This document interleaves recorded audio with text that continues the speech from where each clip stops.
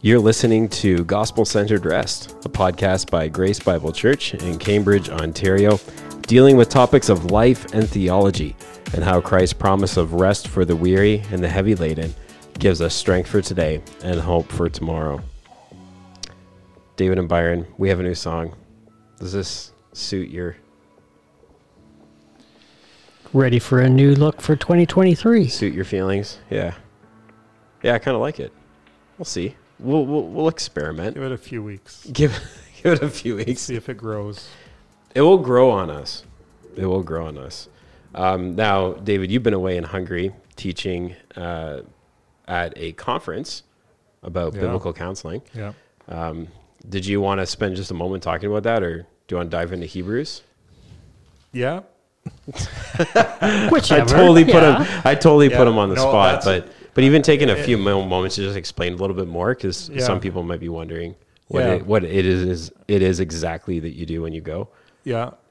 Just a connection with people in Hungary from a connection in our church, and people, a real interest in how to care for one another through God's word, wisely and practically. So we have, this is the second time. Mm-hmm. The first conference was pre-pandemic. In fact, I flew back and there were people wearing masks on the plane. And at that point, everything was so new. Oh, wow. And so 2 or 3 years later, able to go back and talk about how the Bible applies practically to our brokenness and different ways that we're broken, what the big picture of biblical counseling looks like, and how the gospel impacts counseling. So, and just being able to meet some really nice people, people who really love the Lord and seek to love one another well. So it was very encouraging. That's great. Just thankful that, Grace Bible Church supports that type of ministry in Hungary. So very good. Is it something that's kind of like lacking? You think like in Europe, the whole like the biblical counseling scene? I mean, we don't hear of too many. I think there's places where it's growing, and we have an opportunity in Hungary to. There's a hunger for it. There's a need for it, just like all around, and there's a growing recognition that it's impactful. Mm-hmm. So in certain places, there's some good work being done.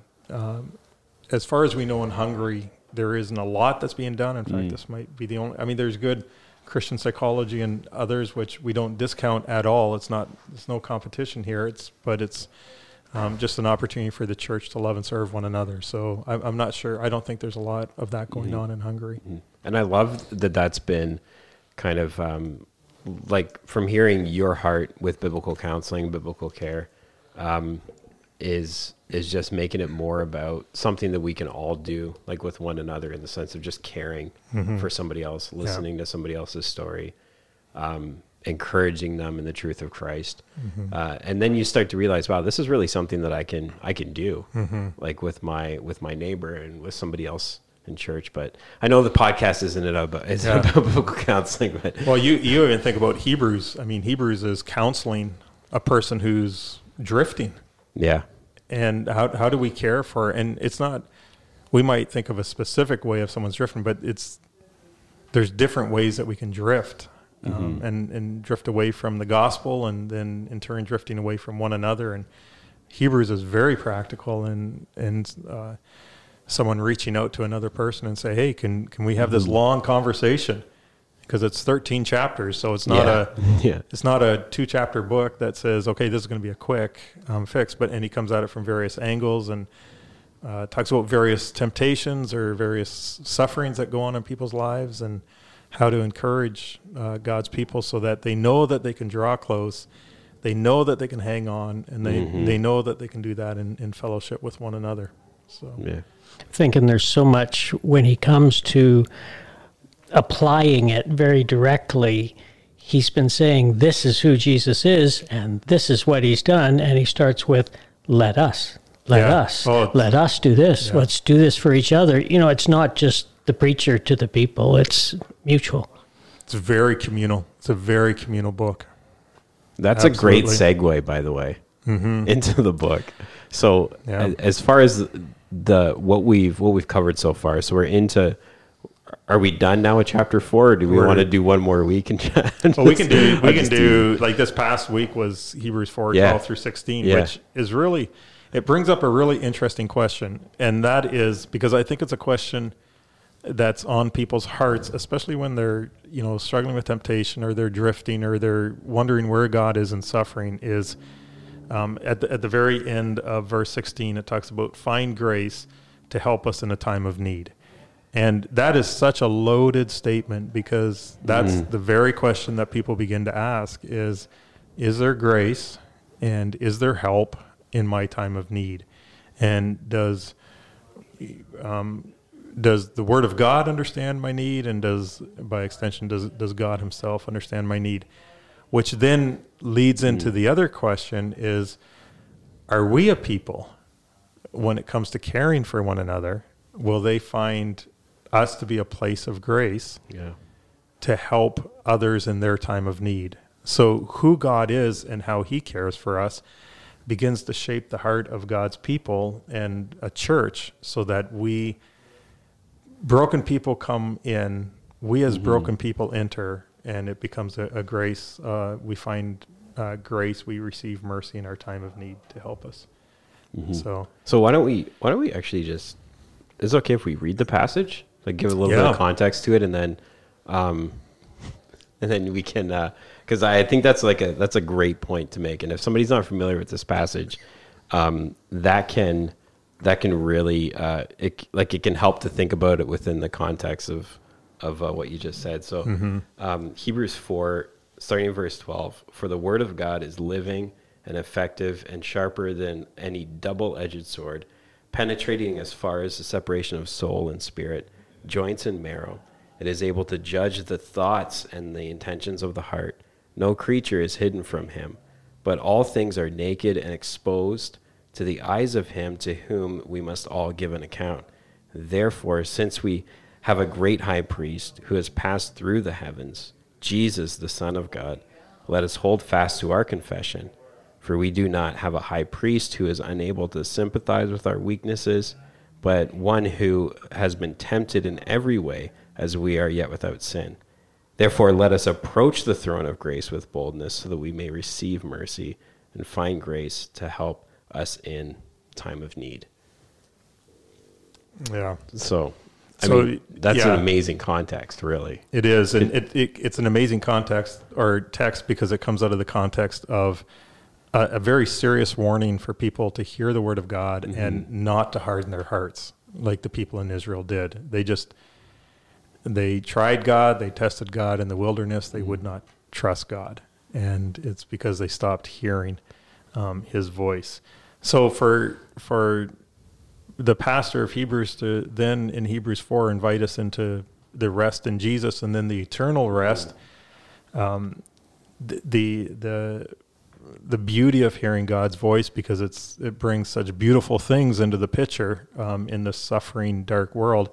He starts talking about a personal word and then a personal high priest. So it was rough going through Hebrews 3 and 4, because it was wilderness territory, and it's always difficult to talk about the wilderness territory. And then you have these two sections. It's like the living word, the effective word, and then you have this place of help where we receive mercy and strength and grace. It's like this oasis now in the wilderness.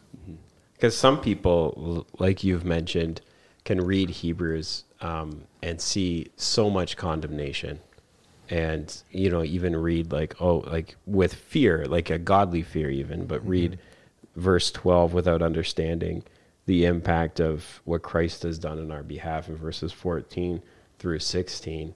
Because we've sometimes there's confusion around some of these things. So I think it's been wonderful, just taking some time. Even I think, was it like 3? You did spend some time in chapter 4, right? So So not rushing through it, but trying to make sure that everything's well explained. Yeah, and the pastor camps out on that whole theme of rest. Interestingly, we had our small group meet last night, our connection group, and we were talking about some of this. And one of the things that we talked about was talking to someone recently, one of the greatest challenges is to believe the gospel. And that sounds so, of course, believe the gospel. But that's exactly what's being challenged here, is that even in the wilderness, do we find rest in Christ to simply and profoundly believe when everything looks wilderness, and to believe the Word of God and the character of God? Nothing about that is easy, but that's the author or the pastor of Hebrews has 5 to 7 warnings in the book, but surrounding each one of those warnings, you come out of the warning and it's more, okay, as a believer, I heed the warning. I know where my heart and soul can go, especially in the wilderness. But boy, he begins to excite me about Christ again, and he puts my faith to brings my faith to a place of rest where I can rest. I can find the goodness of God in the wilderness of this world. So, I think that that one of the things that struck me in studying the passage was just how the Word of God is really like God Himself.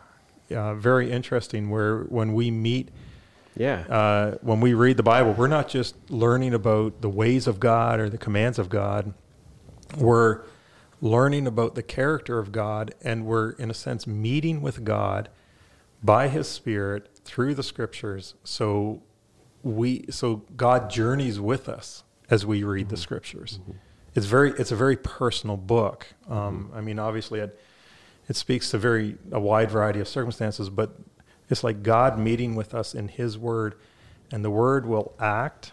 The Word will live, the Word will act, it will be effective, it will go to very difficult places in our life, but it will bring us to a place where we find that rest in Christ and say, okay, if anybody's going to know everything about me, it's the Word of God. It exposes me. I'm naked before the Word of God, but that's where I grow in understanding God's mercy and finding help in His grace in my time of need.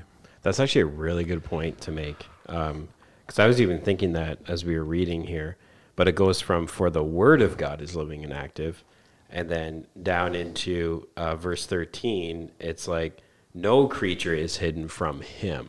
Yeah. So that connection that, like you're saying, when we're reading the Word, we're communing, we're having this discussion, almost like God is speaking into us.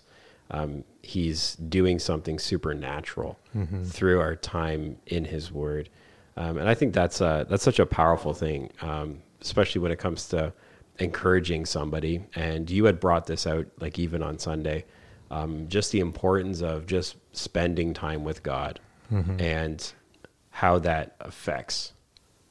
Yeah. Are you good? Yeah. I was just interested to hear Byron's on that.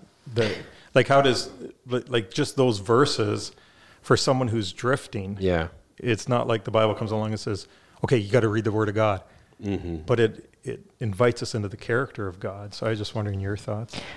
I guess I'm fascinated just how the preacher uses God's Word, and it's not just remember what God said to somebody 500 years ago.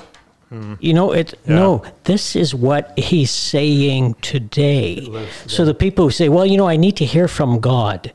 I need a word from God to me. And you think, this preacher gives us the example of, if we want to be listening to God, then we need to open His Word. Because He is speaking right now, and it applies right now to us, and it's piercing right into who we are, and He sees our motives and all the rest of it. We're not going to hide before Him. And it's just that comfort. He says, "Hey, that rest is still there. Listen to what God's saying. If you hear his voice today, hey, Yeah. the rest is there. Yeah, that's a good explanation of how personal the word is. We just it's almost like we come to God's word and we're in a difficult time and you say, "Okay, God, just tell me what to do." And I think that's what struck us last night in our connection group was it's not so much just telling us what to do, but it's who is God, and meeting with God in Scripture. The God that we know is the God who has revealed himself in Scripture and written Scripture in such a way where we meet with the revealed God, and to be able to rest in just saying, okay, the Word is active, the Word is effective, and when I just do we get fancy in Christianity, but if I just do the basics, and in sometimes in my weakest moments, I can at least pick up Scripture and just read some verses, and that's been active. It'll be impactful.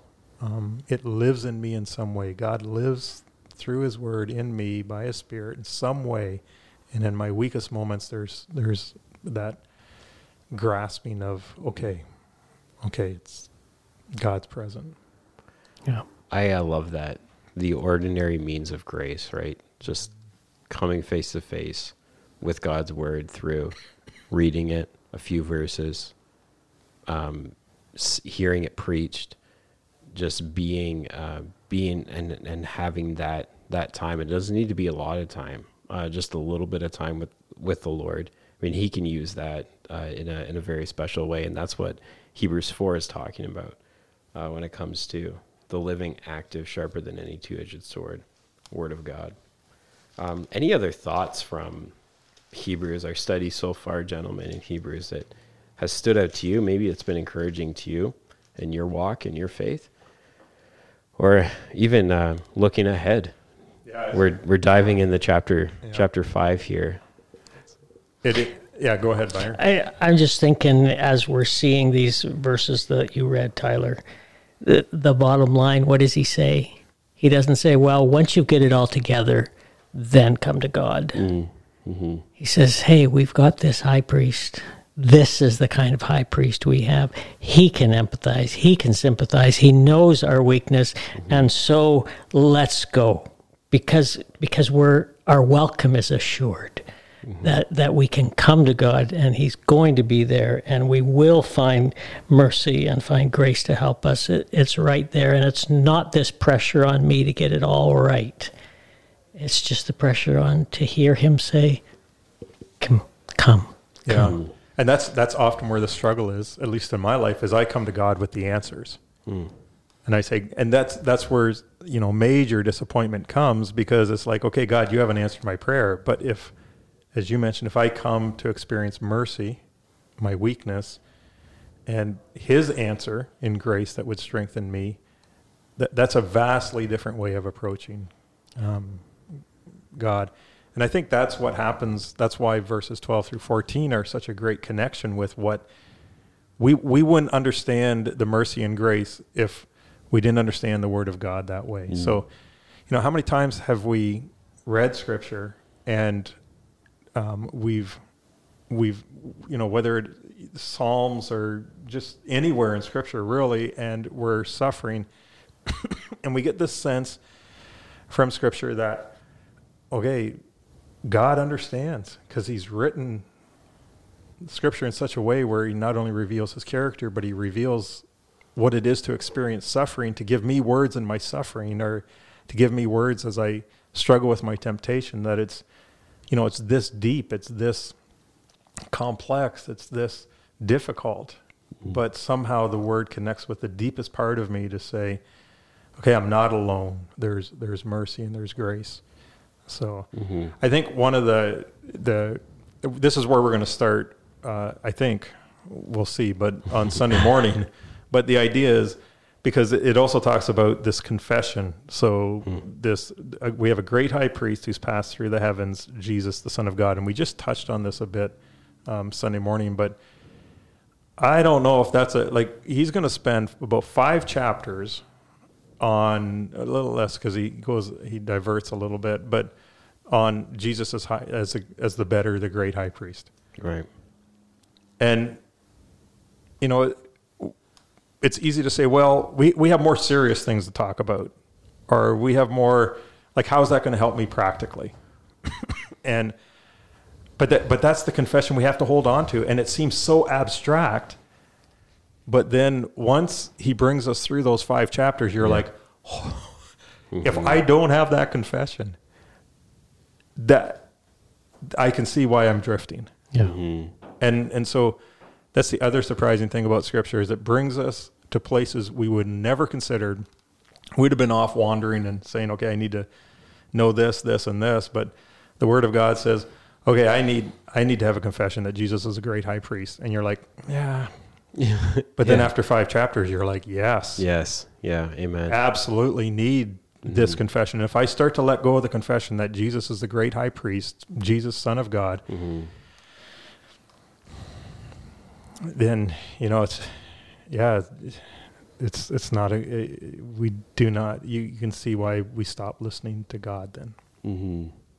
And even as Byron was mentioning earlier, how sometimes we think we got to have it all cleaned up and then we come to the cross, or we come to Christ after we've got our things cleaned up. And I was just having a conversation with somebody recently who was saying that they had never heard that before until they started coming here and hearing like what we were teaching, especially around the Lord's Supper and around communion.